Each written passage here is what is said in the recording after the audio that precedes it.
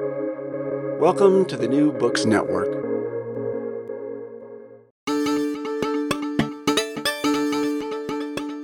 Hello, this is New Books in Science Fiction. I'm Rob Wolf. And I'm Brenda Noiser. And this is the hard-boiled and cynical edition. Today we're discussing a novel about cops, a detective for hire, murder, and a select group of people who are very big, very old, and very rich, and comfortable in both the upper echelons of society and a city's dark corners. Our guest today is Nick Harkaway, author of Titanium Noir. Nick's in-real-life name is Nicholas Cornwell. As Nick Harkaway, though, he is the author of the novels The Gone Away World, Angel Maker, which was nominated for the 2013 Arthur C. Clarke Award, Tigerman, Gnomon, and a non-fiction study of the digital world, The Blind Giant, Being Human in a Digital World. He has also written 2 novels under the pseudonym Aidan Trewin. Nick joins us from his home in London. Thanks for coming on the show. Hi. Hi, how's it going? It's pretty good, thank you. Yes, it's sort of a warm, muggy evening here in London, but I'll take it. Excellent. Well, that's probably typical. It feels like the weather here has been wacky. Well, you've had some very wacky weather. I mean, I heard you talking to Karen Lord, who's amazing, and talking about, obviously, you had the wildfire smoke and so on. We haven't had anything like that yet. But what we have had is a baking hot June and then a very cold start to July. It's been very weird. Well, same here. But, when this airs, the weather will be it'll probably be snowing and there'll be a new ice age or something. So there we go. More for me to write about. So should we dive in and talk about Titanium Noir? No, that's not why we're here. I don't know what you're talking about. Oh, okay. Let's do something else.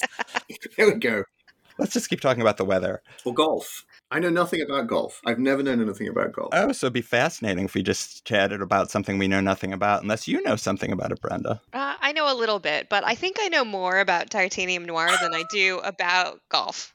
All right. So let's talk noir. Let's go into the dark, noirish world you've created. In this world, just to set it up for our listeners, the richest, most powerful people, they aren't the government leaders or technology titans like a Musk or a Bezos or a Zuckerberg. There's a guy who invented and controls something called Titanium-7. We thought maybe it would be great if you told our listeners a little bit about Stefan Tonfamekaska and explain what Titanium-7 is. Yeah, absolutely. So Stefan is the big guy. I mean, literally huge. Because when you take Titanium-7, not only do you get younger, it resets your physical age to about 17, but you also get 20% bigger each time you take it. And all the super rich take it, right? So, your Musks and so on, your Zuckerbergs all end up after 200, 300, 400 years, they end up 14 foot tall and commensurately broad, right? It's not just that you get stretched, it's that you put on the mass as well, so they become physically immense. And Stefan is the original Titan. He either invented or he bought the company or owned the company which invented, but because of course all of this information is to some extent lost in the mists of time, right? Because it's 200, 300, 400 years ago, depending on exactly how old everybody is. And the only way you would know that would be through history, which by definition, if you're a Titan, you probably control or can edit. So there's a really interesting, once you get beyond the memory of, you can tell I'm writing the second book, can't you? Once you get beyond the memory of normal lifespan human beings, you're in a space where Titans remember, but everyone else has to rely on the written record. I'm ahead of myself, but that's what fascinates me this time today. Stefan is the enormous, terrifying industrialist monarch god. And in a sense, anybody in the world of power ultimately comes knocking at his door. Because when they get to that age, the only way that they can carry on is to take the drug. So you have in the world, I think we have a few thousand Titans maximum in the story. And everybody comes to Stefan's door and begs to be let in. I wanted to ask a follow-up. You're talking about the historical record, the memory. There is something that happens that's referenced in the book, that becoming a Titan isn't all necessarily a positive. I mean, you become big and strong, but you might become physically. It's almost like Stefan maybe has a little trouble like walking normally because he's just so big.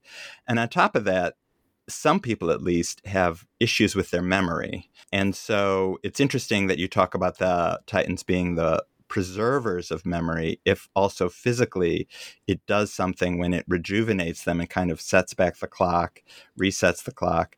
It also does something with their memories, which makes for an interesting crime story, of course. Like, you know, who are these people? Who are they before they got their Titanium 7 or their last batch? Well, but the thing is, I mean, and actually, of course, this is part of the game for me, is that what you then have is an unreliable history in every direction. You know, if the record belongs to the very wealthy and the very wealthy can't be depended on to remember things, you know, you have an interesting sort of societal disconnect. And this is a very much a simple book by comparison with something like Noir, which had sort of 5 rotating characters kind of, you know, going around a sort of central reality, but maybe one reality supersedes the next and so on, which was quite a challenging read. What I wanted to do with Titanium Noir and, you know, subsequently with any further stories I might conceivably tell in that space was create something where each individual story was tolerably simple, but the cumulative effect, the layering, the strata of the stories would ultimately produce something that was as complex and as nuanced and interesting, so that when you kind of look at the whole group, or you read them again, or you kind of look at them in the round, you're looking at something which has a bigger story going on. And with that bigger story, I'm curious, as we're still kind of talking about Titans too, that they are so distant from the non-Titans in the story. And part of that may be that, you know, these are the ultra wealthy. It could be the fact that there are only 2,000 of them in the world, their physicality, but you can feel that distancing themselves from humanity almost. And I'm wondering, is this an on-purpose commentary on immortality, or did you have other designs in mind? So it's not a particularly an on-purpose discussion of immortality. I always think there's an immediate rush when people start writing about longevity treatments and so on in science fiction. And, you know, I mean, well, by definition, almost anything that you write on that topic, people will class as science fiction. But so as soon as you start writing about that, and it actually occurs in kind of other mythologies and stories of the fantastical. As soon as people have the possibility to become something more than human, there's a rush to say that there's something wrong with that it comes with inherent disadvantages, that it distances you and it takes you away from who you really are. And I always find that a little bit frustrating. The story, I mean, the kind of the animated movie of Hercules, where at the end of it, Hercules has to decide whether or not to become a god. And, you know, I'm just kind of like, well, I mean, say yes, because you can then do incredible things for your friends. You know, it's not necessarily a kind of a zero-sum game, and maybe you can do more as somebody who is more than human than you can, I mean, by definition. And with the Titans in Titanium Noir, yes, I did give a kind of hard limit on how long they can go on. Well, it's actually a soft limit on how long they can go on taking the drug, because I think when you're telling a fantastical story like this, you have to indicate the kind of boundaries of it. And there have to be rules which you can sort of lean into, because you're otherwise in kind of impossibly unfamiliar territory. And so the thing is, you know, if you actually make a human frame bigger and heavier and expanding like that, you know, there's no sense, there's no way that kind of guarantees kind of perpetual expandability. You know, really large animals in our gravity, using one heart and so on, have a limit on how big they can be. You know, and that's why whales live in the ocean, not kind of rolling around on grassy plains somewhere, and why the dinosaurs, you know, had sort of, you know, different ways of dealing with scale. And so the cube law applies. So it's not purely just kind of me malevolently saying actually there's a downside to immortality, or actually extended mortality. It is about kind of recognizing the limits of the real and giving a sense that, you know, even the Titans have further to go. It's interesting because it seems like your superhero here, he's not really a superhero, but our narrator, who is the hero of the story, is a detective. And you'd think in a story where there are these super strong, super big, super long-lived people, they would be the ones coming to the rescue. But he's an ordinary, unmedicated, regularly sized human being. And he's the one who's been called in to solve a crime. I mean, he's a detective for hire. And so can you talk about why you've made the regular person the hero, the person coming in to solve the crime, and what makes him so special? Because he is able to navigate a world of humans, a world of supersized humans, the Titans. He sort of gets respect from all sides, and he somehow finds a way to manage, even when it comes to physically fighting, although he, of course, has to cheat. I mean, well, I was going to say use more than just his physics, his body. Quite smart. Yeah, I mean, so the first thing is, I mean, as I was sort of saying in response to Brenda's question, the point about the Titans being distant that's absolutely right, but it's more about them being very, very rich. I mean, my limited experience of very wealthy people, and I think we've seen a lot of it in the news recently, is that I think it's not an entirely healthy thing to be. It seems to me that if you're so rich that you're no longer in touch at all with the kind of normal lived experience, your attitude to risk, your attitude to kind of, I don't know, all sorts of things, it seems to go askew. And there are these kind of weird wealth tragedy events, which we've seen. I can think of 2 in the last month or so, but then there are actually a lot more where essentially people they have no limits, and they kind of exceed then what is doable. So Cal, the detective character, is but to all intents and purposes, a completely ordinary guy, and he's the sort of classic noir voice in the sense that he's slightly jaded, slightly cynical. He has some experience, but we're not clear on exactly what it is. And he's found a niche, which is in some ways a slightly depressing niche in the society of the city on the shores of Lake Arthurus, which is where the action takes place. This kind of deep, dark, cold, geologically alpine lake. And Cal is the cutout between the society of the very rich and life extended and everyone else, in the sense that when something happens that involves a crime committed by or committed against a Titan, there has to be someone to blame. He's basically the societal fuse. He's the breaker, and they bring him in, and if he screws up the investigation, they can point at him and say, well, it wasn't the police department, it wasn't the Titan security who did this bad stuff, who messed up, it was just this one guy that we bring in who's supposed to be an expert, but look how badly he messed up. Obviously we won't do that again. So he lives on a knife edge. He exists in a sense to be disparaged if necessary, and he deals with when billionaires go wrong or things go wrong for billionaires. So it's quite a depressing lifestyle that he has, and there are reasons why he's ended up that way. But at the same time, of course, I don't want this to be a depressing book, so he has a very, very dry appreciation of the ludicrousness of the world he's moving through. And one of the things that surprises me is how many people find this book in places very funny.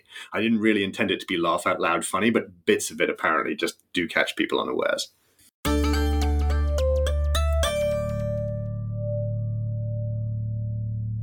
Maybe we could talk about the idea of noir. What makes this a noir story? I mean, Cal does have a voice that sounds like a Dashiell Hammett character. He's hard-boiled. He's a little cynical. He's seen the dark side of people. Merriam-Webster defines noir as crime fiction featuring hard-boiled, cynical characters and bleak, sleazy settings. So, is that how you define noir? So I'm very comfortable with that definition. I found a slightly more exacting one a little while ago, which was interesting, which insisted that there had to be a moral equivalence between the detective or the central character who reveals the story of the world to us, and the characters they're investigating and interacting with. So, and either jury or something, very much has that about it. There's no contention of moral virtue. There's just revenge and anger and capability. So with Cal Sounder, it's a little bit friendlier than that absolutely kind of all the way into the dark noir. The universe is dangerous, and as you say, the voice is cynical. There's a lot of bad things going on. It's maybe in a strange way, it's maybe a little bit more gothic in the sense that it's kind of this massive overgrowth of life and vitality and, explosive, almost ecstatic life if you're a Titan, and then everybody else kind of in the shadows, kind of trying to reach the sun, and there's a sense of doom and life and death are the flip sides of the coin and so on. So I'm happy with that being kind of called noir. I think there may be scholars of noir who will be shaking their heads at the title of the book and kind of going, whoa, the man doesn't know what he's talking about, which is fine. Along those lines, when you were kind of writing in the style of noir, were there elements that were a must-have for you, or were there any elements that you wanted to stay away from? I realize increasingly that as I write, the first thing that I need is the sense, the mood. I sort of have to, the mood defines the edges of the world for me. The mood tells me what the character is going to be like and so on. And I wanted this to have that feeling of shadows and cynicism and the possibility of better things, which you have to kind of constantly strain for and you maybe never get, and poison chalices and so on. But there are various kind of aspects of it. There's a kind of grotesquerie of violence in some noir fiction, which I can't go to. Like, I can sort of edge up against it and I can indicate it. And, there are some violent sequences in Titanium Noir, but the Chinatown sequences that which you think, if you think of the Nicholson movie and so on, there's a cruelty in them which I find it very hard to. I can probably dig it out of myself, but it's not where I'm comfortable. So that was, I guess, again, there's this sense of not quite going all the way into the shadows. However dark it becomes, there's always a way back. There's something about noir that feels like a throwback. Even though Titanium Noir, I mean, you said it was set 300, 400 years in the future. I wouldn't have known that exactly. It felt like an unspecified future. I'm dating that from Stefan's age. It's quite a naive way of dating the story in the sense that if Stefan is about to announce Titanium 7 today, then, we know roughly how old he is and how many times he's been dosed. So it takes that long to get to where we are. The specific setting, I did not want to get into too much because I actually do know exactly where and when it all is, but I'm not sure how important that is. In a sense, the city is self-contained, or the arena is self-contained, and it's sort of recognizable for what it is as soon as you go there. I'm not sure that it adds anything if I say, and incidentally, this is not the case, if I say it's a lake in Austria. The feeling I got from the book was that it was sort of both back in time and in the future. Yeah. So the science really, I mean, the main new ingredient that you've thrown into it is Titanium 7.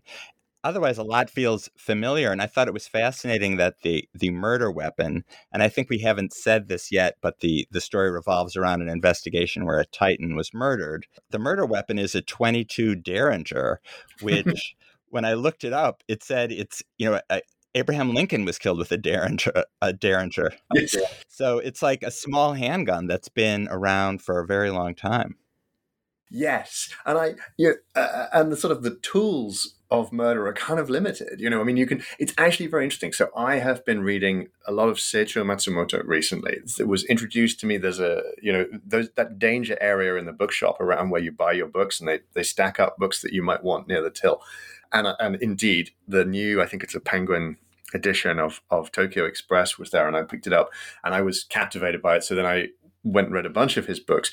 They said he's the Japanese equivalent of Rex Stout, which I'm not sure is true, but apparently he wrote a lot of books, and only a few of them are translated. But he has some quite novel murder methods, or at least one really very strange one. But mostly when you read detective fiction, unless you're into the kind of, the sort of terrible sort of Sherlock Holmes speckled band kind of stories, but you kind of coax the snake to creep down the side of the bed and so on. The means of murder, there's a limited number of ways to kill a human being. And actually, I didn't want to make the murder specifically the means. I didn't want to do a forensics case, So I like the notion of just it's a gun, because that's a lot of people get killed with guns. Well, it definitely felt very noir. Killing someone with a gun is the noir. Like every poster of a noir movie is someone with a gun, whether it's a shadow with a revolver or kind of Rico Bandello and Little Caesar. You're dealing with. The gun is bound up with noir and vice versa. And cities too. They're part of noir as well. So maybe we could talk a little bit about the city where it's set. And I'm afraid to say the name, but you helped us before we started recording pronouncing it. So I'm going to give it a shot. Chersonesos. Chersonesos, yeah, that's like the district. That's as it were the kind of, I don't know what the equivalent would be. Like it's the uptown, it's the Upper East Side, or it's the kind of central area of Manhattan with the whatever. It's kind of the area where commerce and wealth go to play. Then the city itself is actually I think it's referred to as Orthros by connection with the lake, but I'm not sure that the city ever formally gets a name in Titanium Noir actually. But I mean, in my head, it's Orthros. And so, as you said, I guess maybe you've already explained, but it did feel like a self-contained place. There wasn't a sense of it being, what's the larger nation? What's the larger world? It's like all eyes, the world is in this one spot. Yeah, the limited arena, because again, I guess that's very much in the mode of that kind of detective fiction where the city itself is a character and the detective is the city. They know all the. Actually, this is a Robert Warshaw thing. The cultural critic from the US, really interesting writing. And he wrote about the gangster and the man of the city and talked about somebody who's privy to all the secret passages, the speakeasies, the back ways of the city, who knows how to bribe a cop or how to find an illegal crap game or whatever it is. The person who occupies that space is the city, represents the city, inhabits the city, and in some way there's a kind of they express the essence of the city, and you see that very much in noir fiction, detective fiction, and so on. That somehow your Humphrey Bogart character perfectly expresses, the environment in which he exists. Are noirs typically written in first person? So I know either jury is. I couldn't give you a stat on whether that's normal or not. I had written the two Aidan Truan novels, which are also kind of noir, but also they're so madcap that they don't really get that kind of label. I mean, they're clearly not in the kind of mannered style of noir. They're very much, but at the same time, there is that moral equivalence, like the hero or the anti-hero in the book. I mean, he could be either, right? I mean, he's a terrible human being. And so there is a kind of moral equivalence in a way between him and the people he's fighting with. And I told those in the first person. And so then when I came to do this, which in a strange way, I mean, unintentionally, but this book is a kind of fusion of the things that I learned writing Jack Price and the things that I learned writing Nomon, and the desire to write like a smaller, simpler, but really enjoyable kind of thriller. Or so I fell into that was just where it came out. I mean, I wonder, in a detective story, are there pros and cons? I mean, you have a narrower view, so we don't get to see the viewpoint of the killer, for instance. Yeah, that's interesting, because the viewpoint of the killer is, to me, is much more a kind of, that's got a more kind of either a kind of werewolf or a psychopath movie kind of vibe. It's that view of the back of the victim as you move towards them, or you're cleaning up the crime scene and so on. To me, I think that's a very difficult thing to do well, unless you're prepared to go into the kind of the depths of the mind of the other person. And I like the single viewpoint where the author, the author, the reader, and the audience, and the detective basically all know the same thing at the same time. Like, there's no disparity, there's no kind of God view, there's just what you know. And if the audience thinks they can get ahead, or the readership thinks they can get ahead of the detective, that's great, because that's part of the enjoyment. But at the same time, you as the author, you have to kind of reel them in again and go kind of, are you sure? Because I don't want you to be that far ahead of me. And if you're going to be that far ahead, I definitely don't want you to be right, because I want you to come back for the reveal and go, oh, wow. Speaking of reveal, Brenda and I were talking before we started about your use of pen names, and we were curious, right, Brenda? We were curious about why an author decides to use a pen name. Sometimes I've thought of pen names as, well, you do it because you don't want anyone to know who you really are, but that's not really, doesn't seem really to be the case. Certainly not the case in your situation, but I don't think that's usually the case. So why do you use a pen name? And or indeed two, yeah. So it was pragmatic in the first instance. My real name is Cornwell, And I walked into a bookshop here in London and I looked at the shelf C, and I found Patricia, Bernard, Susan, and John Cornwell, all of them, and between them about 80 books. And I'm going to publish one book, my first book, and it's going to go on this shelf and it will never be seen again because it will just disappear into the fog of Cornwell. And so I just decided I would use a pseudonym. And then there was an additional thing, which was that a lot of the publishing community in London already knew me because my father was was David Cornwell, who was also John le Carré, and I didn't want to get into kind of immediately into conversations about that when I was trying to sell my first book. It just kind of didn't sit right with me. And I was writing something that was very different. I wasn't writing a spy story. I wasn't writing anything even thrillerish or noirish. Gone Away World is a completely madcap, bonkers book. And I just wanted to step away from that. And I was, good Lord, however old I was then. Let's gloss over that. But in any case, that wasn't where I wanted to be. So I opened Brewer's Dictionary of Phrase and Fable, and I stuck a pin in it about 10 times. And one of the names that I came up with was Harkaway. So I was like, that's great. I love it. I'm going to be Nick Harkaway. That's fantastic. My apologies to the Harkaway families around the world who occasionally write to me and say, are we related? No, I'm really sorry. It didn't occur to me I was stealing your name. It was exuberant rather than wicked. And then Aidan Trewin, it was a pragmatic decision. Nomon was coming out. I wrote the first Jack Price, The Price You Pay, very, very quickly in a rage over the political situation in the UK. And then suddenly I had two manuscripts, two books, which were essentially going to be published at the same time.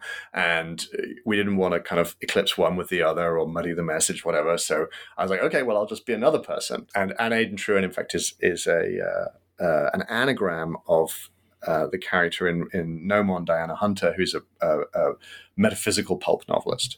And so I toyed with the idea of actually releasing it as Diana Hunter. And then I was like, no, kind of be a bit smart, just anagrammatize it. If somebody really digs, they'll find it. Incidentally, no one has.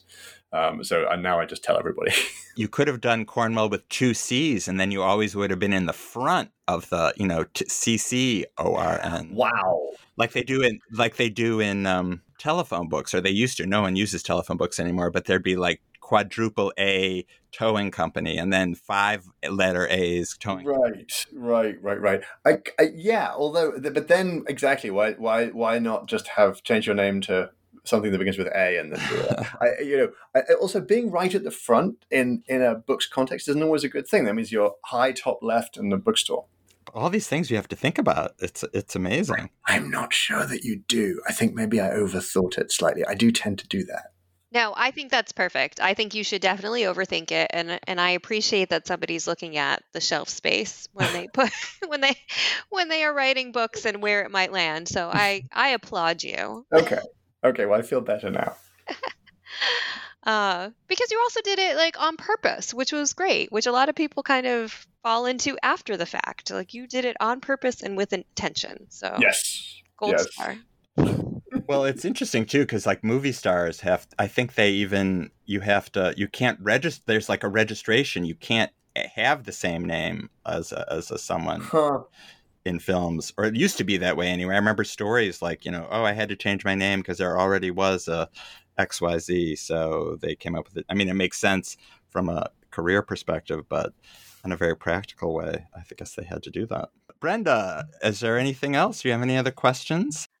I do. I want to kind of touch back upon the city as character and the city as place. And one of the things that I appreciated in this book was that you were able to, if we go back to that Merriam-Webster definition of bleak, sleazy settings, or, thinking of gritty settings, I'm curious for you, how hard was it to create that gritty feeling without relying on, what we typically think of, or the stereotypes or tropes of things like illegal drugs and sex trafficking? Because those can oftentimes not be done well. So I appreciate that you've been creative, but like how hard is that for you to create that feeling without falling back on those?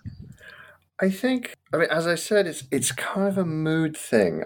I would have used those if it had felt like I could do them right, and they kind of meshed with the mood that I wanted. And and we go to to Victor's club, and there's a strong implication that any of those things could be available there, but we don't necessarily, just the architecture of the space, the implication of corruption and vice is already enough. And so, and so then what corruption do we actually see? Well, we see a cage fight. And that's okay. That tells you already what kind of space you're in. And Victor, the character, just already oozes, the endless possibilities of vice and money. So then you're okay. You don't need to be more specific than that. Obviously, I don't like cliches and stereotypes. When I catch myself kind of drifting in that direction, I have to subvert it. And one of the things that I actually struggle with is, in a sense, the opposite of what you're talking about, is that I am almost incapable of drawing a straight line between 2 points. One of the things for me that was very difficult about this book was holding at least a modicum of simplicity, so that it's not always undercutting itself, so that sometimes you just get delivered the kind of necessary architecture of the world without me kind of saying, oh, but actually it's completely different this time. If you had this conversation with my editors, they'd be like, yeah, Nick's a great guy, but very often you have to kind of grab him by the feet and drag him back down and put his feet on the ground and say, not every single page has to take the audience back on themselves and hold them upside down. You can actually just let people enjoy the moment. So I had to be, in a sense, vigilant about the opposite. But yeah, I think obviously crime and crimes that we find repellent, but are also, which deal with appetite and therefore have a kind of sense that we or someone could be attracted to them, are very much a part of noir. It's about excess and cruelty as much as it's about shadows and saving the day. So I think I had to imply them and allow for them, but I didn't want to exploit them or dwell on them in a kind of lurid way. That doesn't strike me as what I want to do.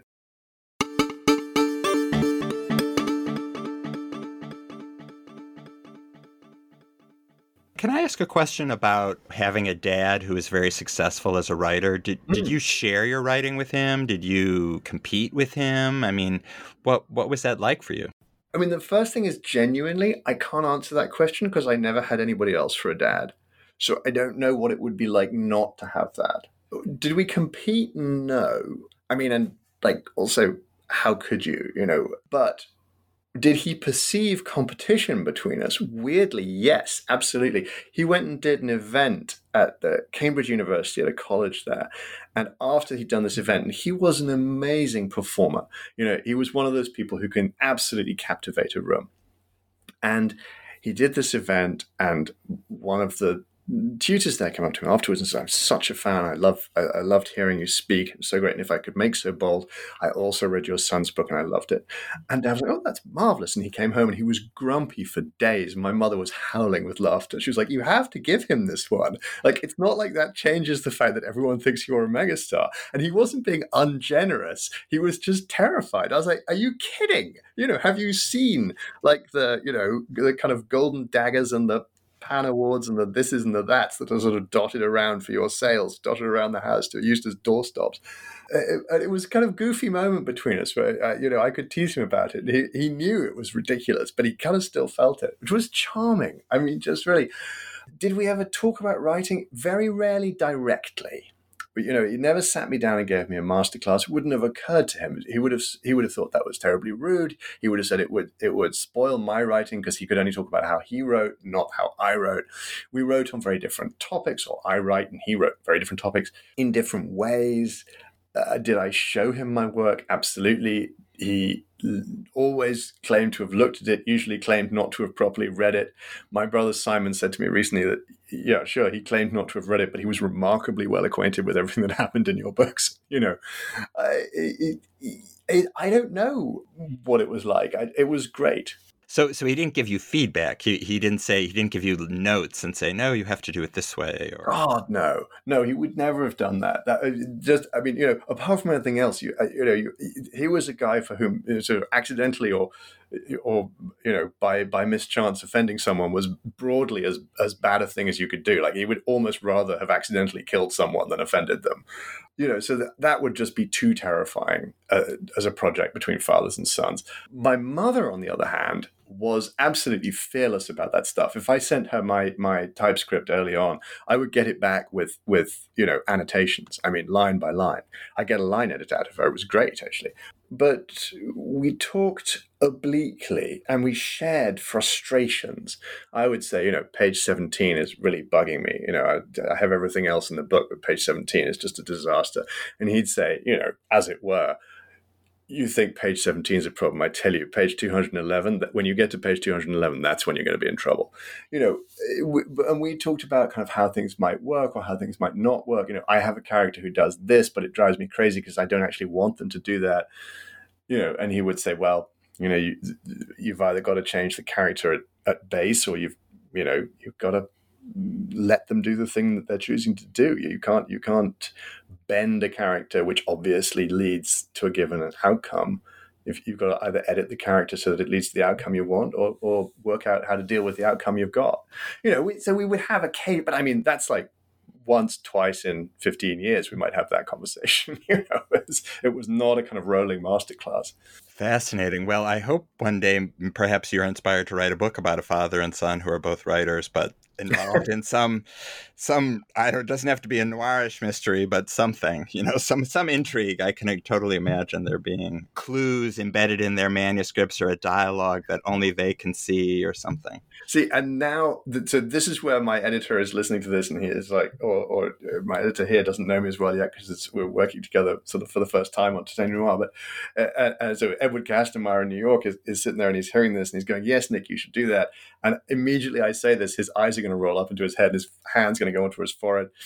Immediately you say that, I'm thinking that's a very Borgesian situation where you've got two father and son writers and there are secret messages and encodings and obfuscations, and very clearly that's a kind of magical realist novel rather than a crime one. And Edward's just like right now thumping his hands together going like, Nick, a straight line from A to B to C. It's okay. You're allowed. So he doesn't like Borgesian then? He loves it, and he enjoys every time I deliver a new impossible TypeScript to him. Edward is amazing, but he is occasionally called upon in the interest of everyone's sanity to remind me that it's okay to take out one layer of complexity and deliver something that people can read without kind of bending their head around particle physics or, getting a degree in philosophy.